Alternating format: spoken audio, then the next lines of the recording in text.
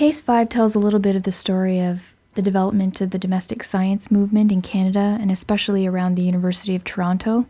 The case is based around a lot of really wonderful images that they have at the University of Toronto Archives and Records Management Service. These images show early household science classes at missions, and then later when it became a degree program at the University of Toronto. Not only are the images beautiful, but they show a period in time when different paths in education were opening up to women. Household science was one of few departments at that time where women found a welcoming home where they could pursue academic careers.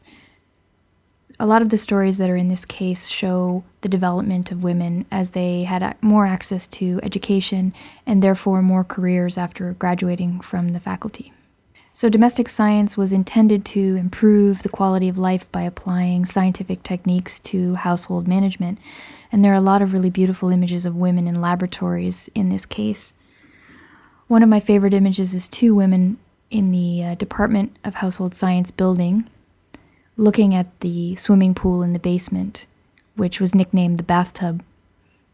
I really love this image because it tells the story of the activism that also happened at this department as women fought to have access to the same athletic facilities that the men at the university did at the time.